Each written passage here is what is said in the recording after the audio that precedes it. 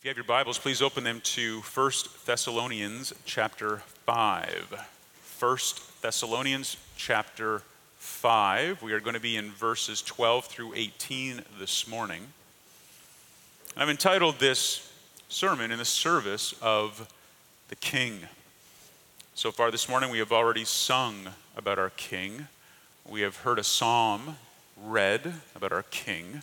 And we're going to discuss this morning what it means to be in the service of our King, the risen and ascended Savior, the King, Jesus Christ.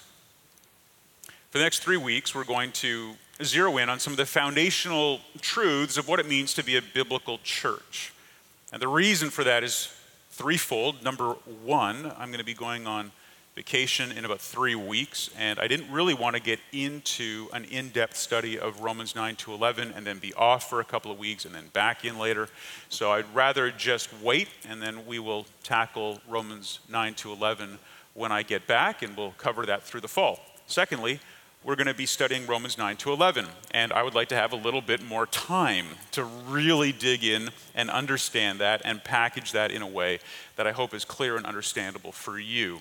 And then the third reason is that really every year, 18 months, it is really profitable for every local church to go back and remind themselves of what it is that God expects of us as a church. What are we supposed to be doing? Why did he leave us here? What is our goal? What's our mission? What is it that we are commissioned by him to do? How do we honor him in every area of our church life? And over the last 18 months or so, a lot of changes have occurred. Many new people have joined our church, and so I thought this would be a wonderful opportunity to just go back and review some of the basics. 3 weeks on the foundations. Week number 1, in the service of the King, we're going to look at leadership. Next week, we're going to look at service, and the third week, we're going to look at the gospel. Leadership, service, and the gospel. And those are going to be given to you in increasing importance. The least important thing among those three is leadership, and I'll explain why, even though I so often say everything rises and falls on leadership. The next one would be service. How do we in the body use our gifts, and how do we obey Christ and honor him with that? But then most important will be how do we truly understand, apply, and engage with the gospel as a local church. But for this morning, in the service of the King, we're going to look at leadership. So follow along in 1 Thessalonians chapter 5, and we're going to pick this up, as I said, in verse 12. This is God's word. We ask you, brothers, to respect those who labor among you and are over you in the Lord and admonish you, and to esteem them very highly in love because of their work. Be at peace among yourselves. And we urge you, brothers, admonish the idle, encourage the faint-hearted, help the weak, be patient with them all. See that no one repays evil for evil, but always seek to do good to one another and to everyone. Rejoice always, pray without ceasing, give thanks in all circumstances, for this is the will of God in Christ Jesus for you. Leadership is a topic that is of great importance to almost everyone. There are books that have been written about leadership in the home, books written about leadership in the corporate world, written about leadership in the political realm, and of course, leadership in the church. And it's important because even here, the Apostle Paul, under the inspiration of the Holy Spirit, addresses on more than one occasion what it means to be a godly leader in a church and what it means to react to and respond to those leaders and what leadership and authority and responsibility and accountability actually look like within the body. Jesus taught on this before the crucifixion, resurrection, and ascension. The apostles taught on this before the canon had been fully written and closed. We now, with all of the Gospels and the epistles and the book of Revelation, can see that God has given to us once and for all his instruction on leadership. And this is one of the places where it shows up. And so I have two objectives this morning. One is to help you understand leadership. That's point number one. We're going to understand it better. And number two is to appreciate it. To appreciate it. So number one, I want you to understand it. That's going to be in verses 12 through 14. And then I want you to appreciate it. And that's in verses 15 through 18. So let's begin by talking about understanding leadership, because in my estimation, it is very easy to either on the one hand think too much of it, or on the other hand think too little of it. It is possible to hold leaders to such a standard that really no human being could attain to it, or to treat them as nothing but hired help. It is possible to be in a position where your expectations are too high or too low. There are even times where leadership is basically ignored completely and authority is given to the person who just is able to articulate things the fastest and the loudest. And so this morning we're going to get into understanding leadership from a biblical perspective, and it begins in verse 12. Please look at what the apostle says. He begins by addressing the church here, and he says, "We ask you, brothers," and we're just going to stop right there. We ask you. The word ask, it's a word that meant to ask from a position of privilege, to ask from a higher position. It's a superior asking a subordinate. It's not a command, it's not an order, but you understand that this person is in a position of superiority, and so it is not only your honor, but it is also the expectation that you will obey. And so that's how Paul structures it. He says, "I'm asking you, brothers." Now, recently we talked about this too, so I want to reiterate it.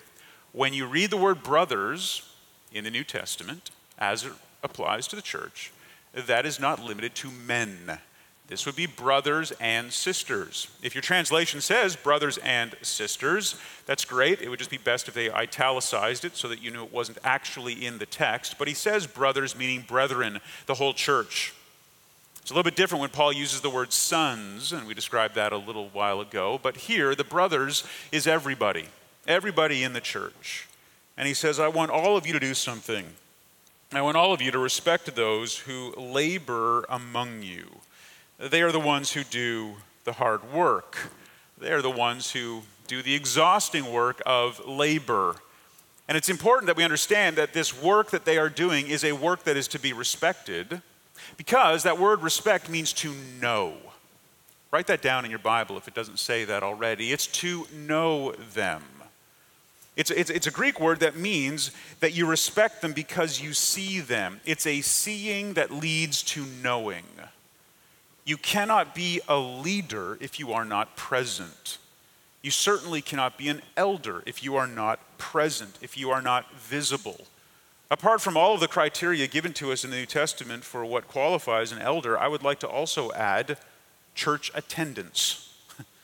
It needs to be a top priority for you. You have to be wherever the body corporately gathers, and you have to do that consistently and faithfully with your family.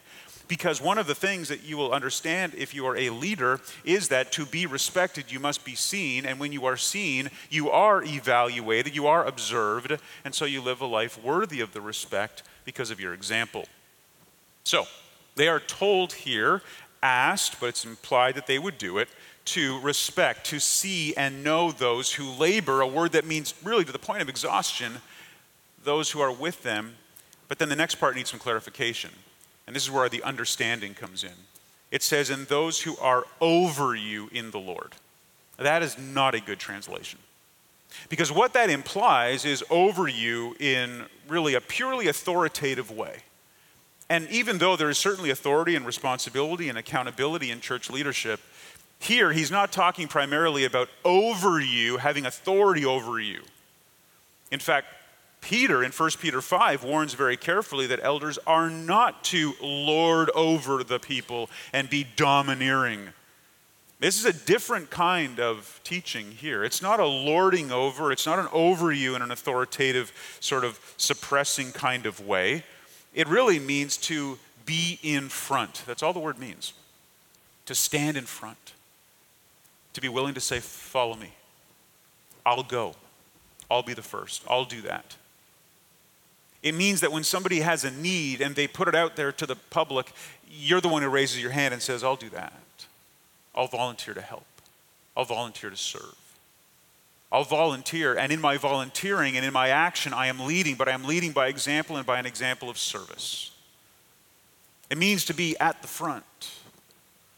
Now, I grew up in Canada, where every year the geese escape Canada because winter comes. And anybody with even the intelligence of a goose leaves when winter comes. I mean, in fact, right now, unfortunately, they're the only Canadian citizens that are allowed to leave the country. But anyway, they leave, and they leave in masses. And so all throughout the fall, you hear them honking overhead as they fly in these gigantic V formations. And as recently as in 2015, I read an article in the LA Times about why they fly in a V formation. And apparently it really helps them to reduce wind drag. They kind of drag behind the goose in front of them. But there's always one goose at the front. There's always one goose at the tip of that V. And scientists have realized that over time what happens is that particular goose gets more tired than the rest, because that's the goose that is dealing with all of the headwinds. It's the first one to cut through. And so what they've noticed is that they actually take turns, that the front will go to the back and the next one will come up, and they'll actually take turns being at the front, because just like Paul said earlier of leadership, it can be exhausting sometimes. You're constantly facing those headwinds of the decisions that come with leadership and the responsibility that comes with it. And so what you have here is a simple case of somebody who is willing to go to the front, willing to literally lead by serving. And so he goes on to explain what that means. They labor among you and they lead you, but it is not by their own will and their own desires. It's not by their own plan or their own vision, but in the Lord. If you are a leader here in this room, any kind of leader, you are only going to lead to the degree that the Lord leads you. Everything else is just going to be your own efforts, your own speculation, your own ideas, and those aren't worth following. To lead and to lead effectively and to lead humbly is to lead in the Lord, in His will, His word, His standard. And so in order to understand what it means to really stand before and to do that in the Lord, I want to take you to a couple more passages just to reiterate it. First of all, look back at Romans chapter 12. Romans chapter 12. We just wrapped up Romans chapter 8. We'll be in Romans chapter 12 in 2037. Romans chapter 12. I always go here when I talk about spiritual gifts, because instead of going to like 1 Corinthians, where Paul is primarily corrective and the Corinthian church was a hot mess and they were using gifts in all the wrong ways, here in the Roman church it was pretty good. And so Paul just clarifies what those gifts are. And so if you pick it up, you'll notice there beginning in verse 3 that he has a conversation with them about spiritual gifts. And then by the time we get down to verse 6, he describes them. Look what he says. Having gifts that differ according to the grace given to us, let us use them. If prophecy, in proportion to our faith; if service, in our serving; one who teaches in his teaching; the one who exhorts in his exhortation; the one who contributes in generosity. And here it is, the one who leads with zeal. Leadership is a gift. It's a spiritual gift. What it means is that you serve with that spiritual gift in the strength that the Spirit supplies, like we saw in 1 Peter 4, 10 and 11. It means that you serve not begrudgingly. You don't get forced into it. You don't get shoved into the role. You don't serve in a way that makes everyone realize how hard it is and how discouraged you are and how much time you're putting in and how much you wish you didn't have to do this. You do it with zeal. Zeal means that Spirit-filled enthusiasm to get out in front and do something. You see what needs to be done and you want to do it. Beloved, we're at a stage in our church's life where people will see more things that need to be done than we have people to do it. We are at a stage in our church's life where people will see more things that need to be done than there are people who will do it. And I know this because people continually come up to me and say, we should do this. To which I sometimes want to say, if I'm particularly in the flesh, you mean you want me to do it? Or I want to say, yeah, it's a wonderful idea. When do you plan on starting? People will say, well, the church ought to do this. Well, excuse me, you are the church. The church doesn't do anything. The church is the assembly of the people who make up the church. And so if the church isn't doing something, it means you're not doing something. And if you're identifying these things that the church is not doing, I would recommend to you that it's the Holy Spirit prompting you to do it yourself. I love when people come to me and tell me what they have done or what they are doing. Not permission can I do it. We don't stand in the way of you in ministry to give you permission. We stand beside you in ministry to get rid of the barriers so that you can do what God's put on your heart to do. How many churches are there where the pastor or the elders set themselves up as this bureaucracy that has to check off on everything before you're allowed to serve? No, we're the opposite here. We blow up roadblocks. That's what we like to do. We like to fund the things where people are already doing it and it's bearing fruit. We want you to feel like this is a church where you are able to do the best work of your life in a spiritual sense because the door is wide open for ministry. Whatever you see that needs to be done, ask yourself, is God putting it on my heart to do it? Too many people come to the church so that the church will fix their marriage or the church will raise their kids for them because they're too lazy or distracted or not willing to, or that the church will fix their employment problem, or that the church will give them friendship and relationships, or that the church will be the one who comes along to meet all of their felt needs. Beloved, listen, the church is there to meet very similar needs to those, but not as its primary mission. The primary mission of the church is to give believers the opportunity to use their spiritual gifts for the building up and the edification of that very body. So do that. Ask yourself, what am I gifted to do? And how can I use those gifts for the building up of this body? Please don't be one who is out there completely spiritually unemployed, never using your gifts, simply coming to either observe or be a spectator or simply a taker and never giving. All of the gifts that we mentioned there earlier, and by the way, the last one is mercy. I mean, you can show mercy. Anyone can show mercy. Some are uniquely gifted, though. Do that for the building up of the body. That's what it means to lead. That's what it means to lead. Number two, there's a text in 1 Timothy 3. Look over there. This is the description of an elder. And I like to go into this one because, of course, we're in that season now where we've asked our church members to provide us with some suggestions of people who may serve in that capacity. And we've been in touch with all those men. We're grateful for the list of men that are open to considering that. But just notice here in 1 Timothy chapter 3, and I'll just pick a few verses here where the word is used. In verse 4 of chapter 3, it says that he must manage his own household well. That's the same word. He must manage his household, be over his household, lead his household well. Verse 5 of the same chapter. It says, for if someone does not know how to, again, manage his own household, how will he care for God's church? Do you see the connection between manage, lead, be over, and care for? So I think even within that text, Paul is further defining what does lead mean, what does be over something mean. It means to care for it. It means to love it. It means to protect it. It means to guide it. The elders and pastors are meant to lead and guide their own families, or else how can they possibly do that in the church? Go down to verse 12. Same principle, let the deacons must be the husband of one wife, managing their children and their own households. Men, listen carefully. We're going to talk about this, by the way, on Saturday. Not this coming Saturday, because that's not when the breakfast is, but the following Saturday. Because our topic is going to be lies men believe about women. And we are going to talk about the fact that one of those lies is that God gave you a wife so that she could manage the house and raise the children for you, while you and often did whatever you thought was more important. There are multiple examples in the Bible where you men, you husbands, you fathers are told that you are the ones that are to lead by serving your children and your household. There's more. Chapter 5, verse 17, still in 1 Timothy.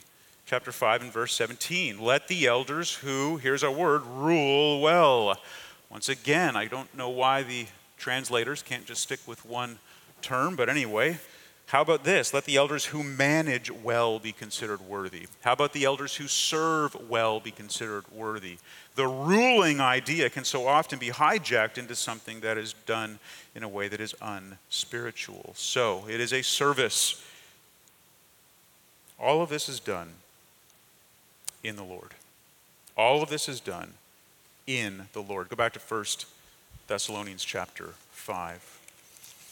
If we are going to respect those by knowing who they are, by seeing them in our midst with their wives and children and identifying them as examples for us, the ones who labor to the point of exhaustion at the tip of the formation, as it were, the ones who are among us and known to us, who manage within the household of the Lord and under his authority, then we must accept from them the occasional admonishment that comes. The admonishment that comes. Notice what he says here, that they are going to admonish you. Now, that's a word that means to correct. And it's a word that literally means to take something and place it in your mind. Place it in your mind. It means that you're going to have a conversation with that leader, and that leader is going to take something that you have not got your mind on, and they're going to put your mind on it. Admonishment is not just rebuke and correction and a stern kind of lecture. It's a brother, sister, you're not thinking biblically. You're not thinking correctly. Let me put something in your mind. Your mind is missing this component. And that's a biblical, scriptural, spiritual encouragement. And you come alongside and you do that out of love for them. And that can be hard work. That can be hard work. I remember when I lived up in LA, I drove a vehicle that was a front-wheel drive, and I took it in to get new tires, and the guy said, you need new tires on the front, but not on the back. And I said, how can that be? They're the same age, and they've gone everywhere together. Like, I don't do anything on two wheels. He said, well, the thing is, you have a front-wheel drive vehicle. I'm mechanical enough to have already known that, so I thanked him for the insight. But I said, how exactly does that relate to the tires? And he said, well, you have to understand that on a front-wheel drive car, the tires at the front are the tires that are always dealing with the pressure that comes from the torque of the motor and moving the vehicle, and then also they have to deal with the stress of steering the vehicle. And I said, let me get this straight. They wear out sooner because they have to deal with all of the torque that comes from basically moving that vehicle, and then also the pressure that comes from steering it. And he said, yes. And I forgot completely what it had to do with tires, and I remembered, that sounds a lot like leadership. That sounds a lot like leadership. You get worn out sooner because you're the one who is involved in trying to move something, trying to keep something going, and then you're also the one who's trying to steer it, and there's always that resistance. There's always power where there's pressure, and pressure where there's power. And so he says to these believers, when those people reach out to you to admonish you and correct you, receive it as from the Lord. Don't fight them on it. It's hard for them to do it. It's not easy. It's not enjoyable. It's not something you wake up eager to do. Believe me, I say that from experience. It's the meeting on your calendar that you wish wasn't on your calendar. It's the phone call on your list you wish you didn't have to make. It's not pleasant, but it's necessary. You have to be willing to correct if you're willing to lead. Now, this happens within the church in different ways. Look over at Romans again, Romans chapter 15, right there at the end. Paul does this faithfully in all the churches, whether they're good churches or churches that are struggling. Look at Romans chapter 15 and verse 14 in particular. He's wrapping up the letter and he's giving them some very personal comments at the end. And he says to them, I myself am satisfied about you, my brothers, that you yourselves are full of goodness, filled with all knowledge, and able to instruct one another. The instruction here is that same word. It's the admonishing. It's the putting into the mind. He says, brothers, I love this church because I know that there's so many of you that are able to put good words and good thoughts into the minds of the people in your church, to keep it strong and to keep it focused and to keep it biblical and to keep it glorifying God. But what about those who don't? Look over at 1 Corinthians chapter 4. Just over a couple of pages. 1 Corinthians chapter 4, as I said earlier, this would not be a model church. 1 Corinthians chapter 4, and beginning in verse 14.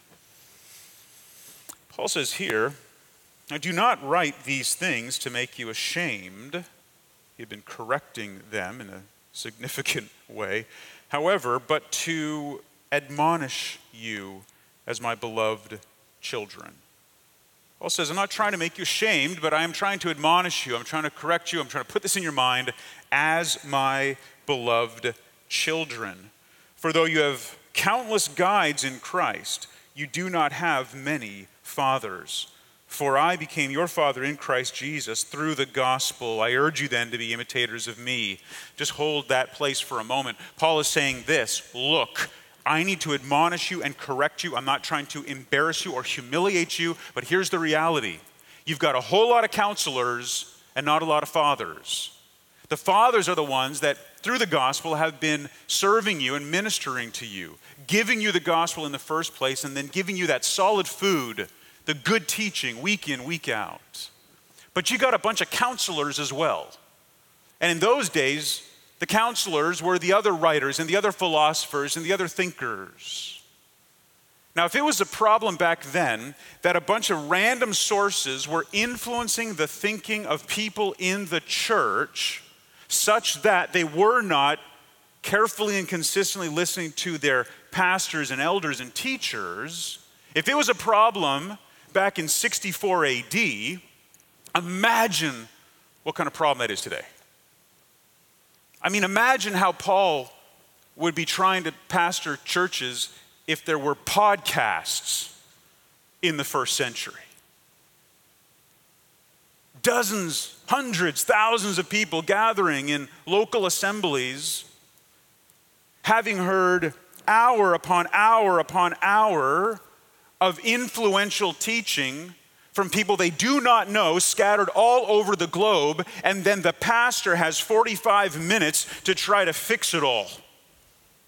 No wonder it's difficult. No wonder people are holding on to really, really bad teaching, because they're getting it from all these other places all the time. These counselors, these people who do not know you, do not love you, do not serve you, are not mutually accountable to you in a covenant relationship in a local church.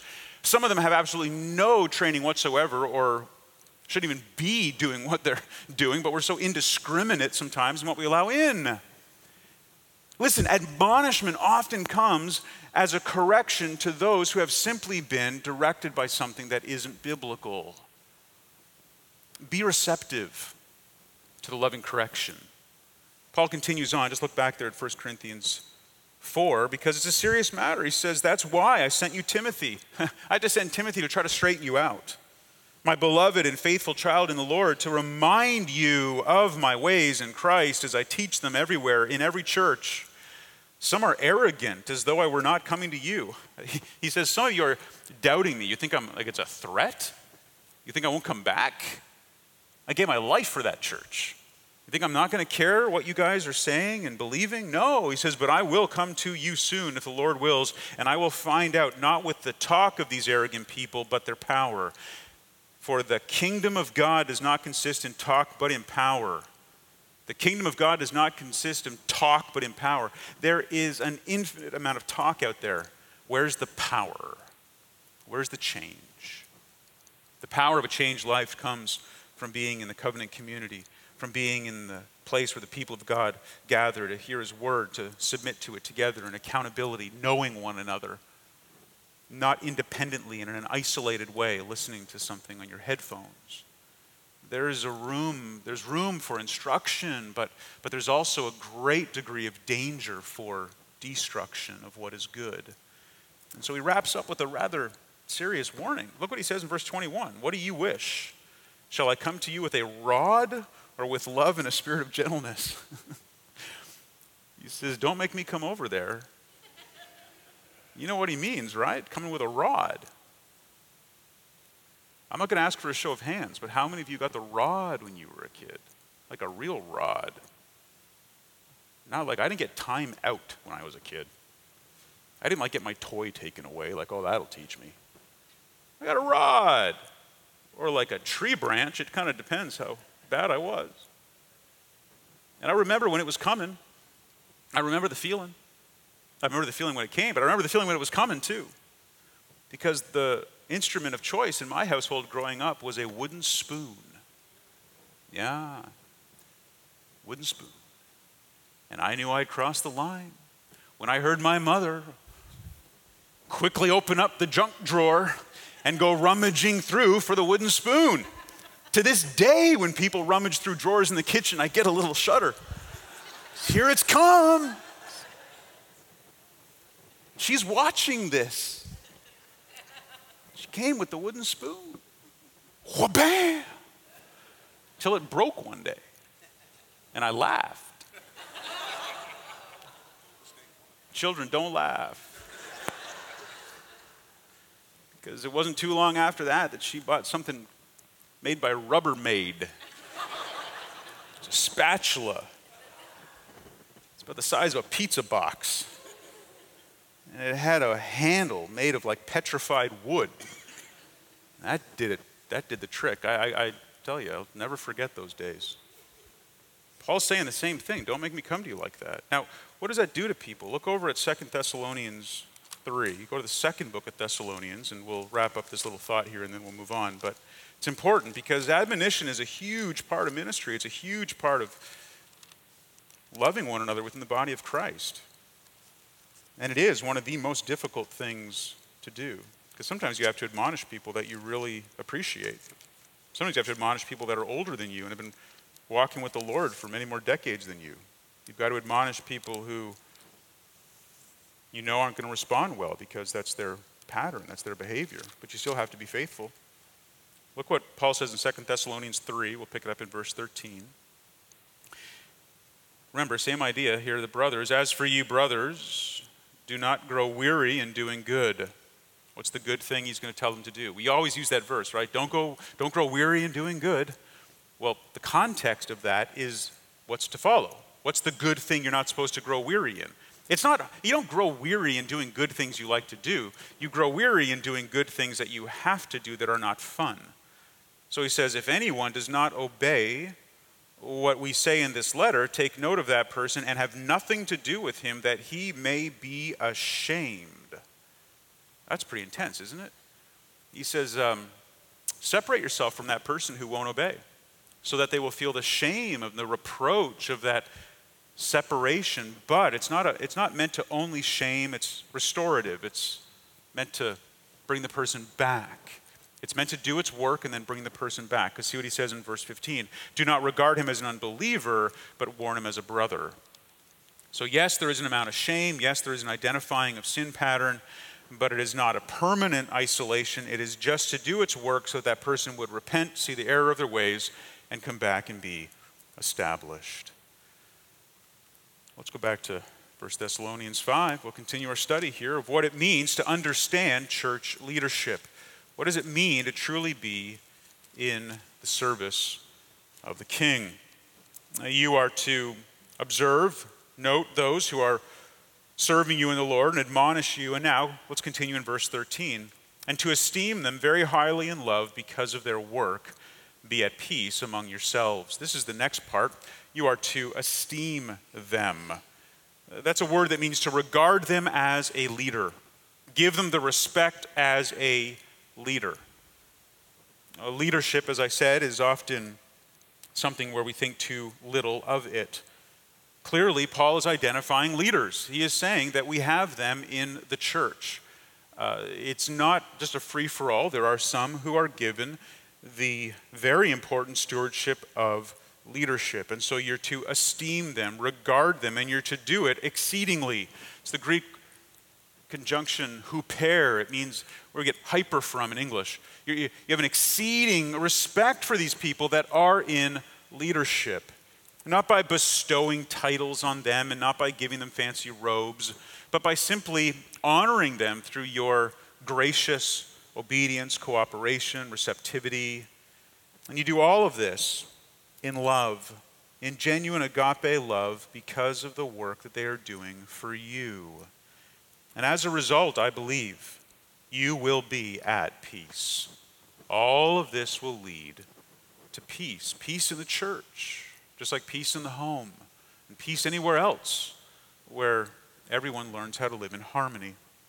So the first point, understanding church leadership, understanding service to the king, don't think too little of it. But secondly, don't think too much of it either. Don't think too much of it either. The people that are put in a position of leadership are not unique in the sense that no one else could do the work. They're merely set apart. Because really, the work of leading in the church falls to us as well. So let's look at verse 14. He says here now to the rest of us, and we urge you, brothers, back to the whole church. What are you to do? Admonish the idle, encourage the faint-hearted, help the weak, be patient with them all. Now, this is a very important section because all of the instruction that is given here is to the whole church. Do you understand that? The whole church.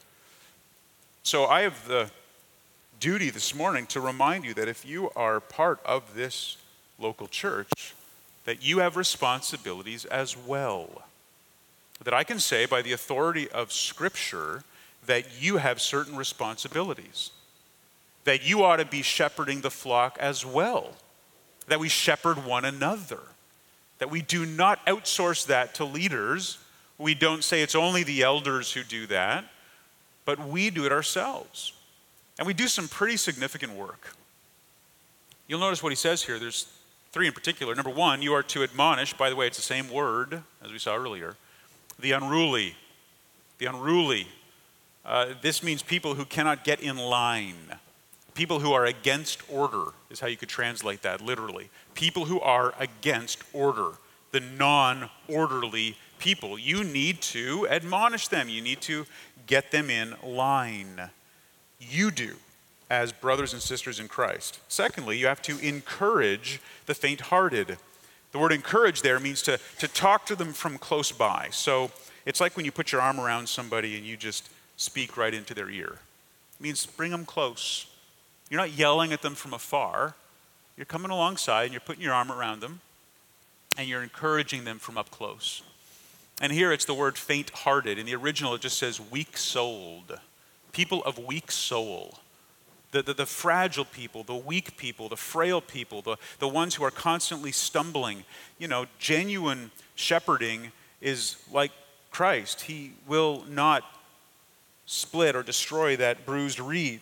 We've got reeds up here, and all of the reeds that were bruised last week, meaning that they've gotten bent over, and so they kind of flop over. They're really weak and they're really, really frail. You know, someone came in and broke them all off so that we have nice reeds here. We have no weak reeds today. Jesus would not have done that. I'm not saying what you did was wrong. It looks much nicer now. But maybe we could have a few bruised reeds on here to remind us that that person who's weak and flopping over and can't even lift themselves up. You know, there are churches that say, well, that's certainly not attractive. Don't need that person. You ever heard of that happening? Does it ever happen to you? They're weak-souled, faint-hearted people. And what they need is attention and care, and they need one of these stronger reeds to prop them up. So you just put it over here beside some of the stronger ones, and then it'll stay up. Now, that doesn't mean that you get to decide how everyone is going to minister to you because you're just needy. But what it means is that when you go through a trial and when you struggle and people come alongside you and they put their arm around you, it's going to be to prop you up, not to shame you. We all need that. And I can guarantee you this. There are not enough elders to do that work alone if it was just for them. You have to help us. You all have to see that going on in this church. And I'm talking to this church. I'm talking to this body right here gathered. We do that here. That means that you need to be known, and you need to know each other. And you need to be willing to receive from somebody else in this body the loving care that's extended to you through encouragement in times of faint-heartedness and weakness. There's a third thing you need to be able to do, and that is to be patient with them. To help the weak. The weak. Here the word help means to literally stick to something, to grab it and to pull it along, to be devoted to it, to not let it go, to not let it drop. And for here, it's the weak, and this little different than the little-souled ones. This is the one who is frail and feeble. This is the one who really has no strength. You've got to come along and help them, not by putting your arm around them and encouraging them, and not just by admonishing them and telling them what to do. This one takes it even a step further. It's not a distant command. It's not a close-up command. It's literally holding on to them and pulling them through whatever dark season they're in. That's what it means to help. That's real help, by the way.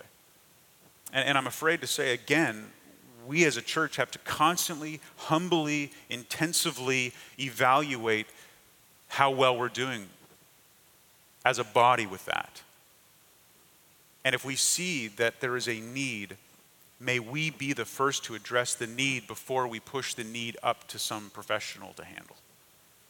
May we be the first to admonish. May we be the first to encourage. May we be the first to help. Oh, and by the way, there's going to be a lot of this, which is why Paul tacks at the end, at the end here, to be patient with them all. I mean, it's easy to be impatient, isn't it?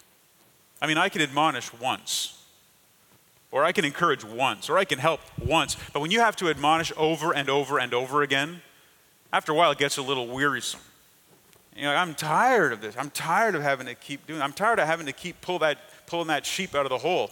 Why won't you stop going in the hole?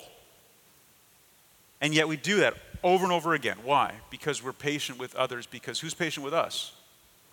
Christ. I mean, come on. Nobody is going to be able to live in such a way that would justify your impatience with them. And you will never be living in such a way that Christ will not have to be patient with you. So let's just acknowledge the reality of it. That no matter what, we're always going to be the recipients of patience, and therefore by His Spirit we can be the ones who give patience to. Now, that is what it means to understand leadership in terms of the service of the King. Number two, let's talk about what it means to appreciate it. This part will go faster. What does it mean to appreciate it? Look down at verse 15. He says, "See that no one repays anyone evil for evil, but always seek to do good to one another and to everyone." Verse 15, see that, perceive, discern, identify. What are you looking for? You're looking for what is evil. What is evil? Evil here is that inner corruption. It's actually called the inner rottenness. It's something that has gone bad from the inside. When I was in high school, got a job working in a fruit and vegetable grocery store.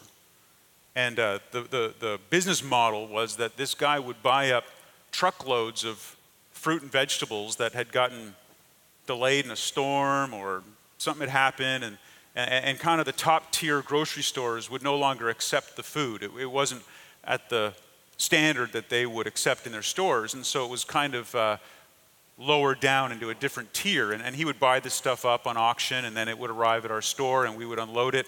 And usually when you were unloading it, you had to throw away about a third of it because it just wasn't any good. And you know, it's not a big deal to throw away bananas that had gotten rotten. Because, you know, rotten bananas aren't that bad. In fact, some people make stuff out of rotten bananas. They let the bananas get almost rotten, right? And then it makes better banana bread or something. That's what I hear. I do a lot of baking, and so, you know, I know that. Oranges, rotten oranges are a little more gross, you know, because they're furry and white. And that's just not how an orange ought to look. But the worst thing to have to deal with was when the watermelons came. Watermelons come in a big, large container, and they're offloaded with a forklift.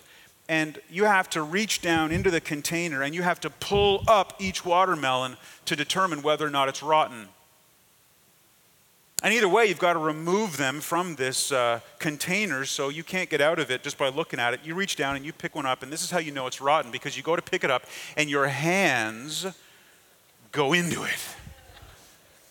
And this putrid content leaks all over you. and it's horrendous. And I told you to learn something this morning. Don't mess with watermelons that have gone bad. But that's rotten from the inside. I can't tell by looking at it. It doesn't give me the mold like an orange. It doesn't give me the blackened outside like a banana. I got to reach in there to find out what's inside. This is the evil, the internal rottenness that Paul is talking about. And he says, you need to be on the lookout for anything that is evil in the body, anything that has that internal rottenness of sin, that internal rottenness of division and a lack of love for people. And you need to identify that, and you need to make sure that you never allow that to perpetuate within the body. Don't let anybody repay evil for evil. If they get a dose of that from somebody else, you stop them from giving it back, because that's the temptation. But in everything, strong contrast, strongest contrast you can have in the Greek language. But in absolute contrast, always seek, pursue, chase, you could translate that. Pursue what is intrinsically good and do that for everybody. That's what it means to appreciate true leadership. You're willing to say, I'll go out on a limb and I will return good for evil because I know the benefits of being in a place where evil is not responded to with more evil. Now he goes on to give you some application in 16 through 18. Really 3 very simple points of application. These are 2-word verses in the original, and the modifier comes first. So verse 16 would actually be translated, at all times rejoice. Or experience God's grace is how you could translate that. At all times, experience God's grace. Be a recipient of grace and an appreciator of grace at all times. And no matter what's going on, people can look at you as somebody who is basking in the experience of the grace of God, even in the most difficult circumstances. Number 2, you are to unceasingly offer prayers to God. Unceasingly. That means whenever you are not specifically doing something else or prohibited from praying, be in a spirit of prayer and communication, always offering these to God. And then finally, in everything, thank God. In everything, give thanks. You will learn to appreciate what you have in a healthy church when you are able to give thanks to God in all circumstances, to pray continually for the people and the leadership, and to rejoice at all times, even when you go through a difficult season. That is what it means to be in the service of our King, because there will be times where he sends us on a mission that isn't pleasant. There will be times where we will be sent into a battle where the outcome is unknown. But one thing I can tell you for sure is he will never send us into battle the way that David sent Uriah into battle, and that is to die in order to cover up his own wrongdoing. He will never, ever cause you to go through anything that is not good for you or is not on the receiving end of his love. And we know that because all of these things conclude with the following statement. For this is the will of God in Christ Jesus for you. It's his will. He desires this. He desires that you understand what it means to be in the service of the King as a leader, that you not think too much or too little of that role. It also means that you appreciate it, that you see that there is something there to give thanks for, and you do your part to make sure that you perpetuate it in a way that brings glory to God, because that's his will. People say to me sometimes, I'm trying to find God's will. I say, well, go to 1 Thessalonians 5 and start there. This is God's will for your life. Do that and experience the joy that comes from being somebody who's not only able to take a list of requirements and obey them, but is able to obey because they've been covered in the righteousness of Christ already. You see, gospel realities play out in the church when genuine believers demonstrate the fact that they understand that they can grow in grace because their sins have been forgiven. Because they grow in grace, knowing their sins have been forgiven. And that is all of him, and therefore all to his glory, and all to our good. Amen? Let's pray. Father, help us to not only understand, but to obey this. May your grace be poured out in our church fellowship, that we would be those who do our part to honor the people who have taken on the responsibility and the authority and the accountability of leadership. For those leaders, I pray that they would take to heart everything that we've been instructed today, and that they would look at that to make sure that they are in fact living up to your standard. For us as a whole, I pray that we would not avoid our responsibility to admonish and to encourage and to help. Father, I thank you for this church. I thank you for the way that they have modeled that and do model that. And so I would ask that we would excel still more and not grow weary in doing what is good, namely that very correction, which can be so hard sometimes. I also ask that we would be a church that is filled with joy, a church that prays, and a church that is willing to give thanks in every situation, even for the people that we sometimes have to deal with patiently. May this be a place where bruised reeds can find stronger reeds to rest up against until they've healed, and never be broken off and cast away, because that is not how you would do it. Our example, our Lord, our Savior, and our King, in whose name we pray. Amen.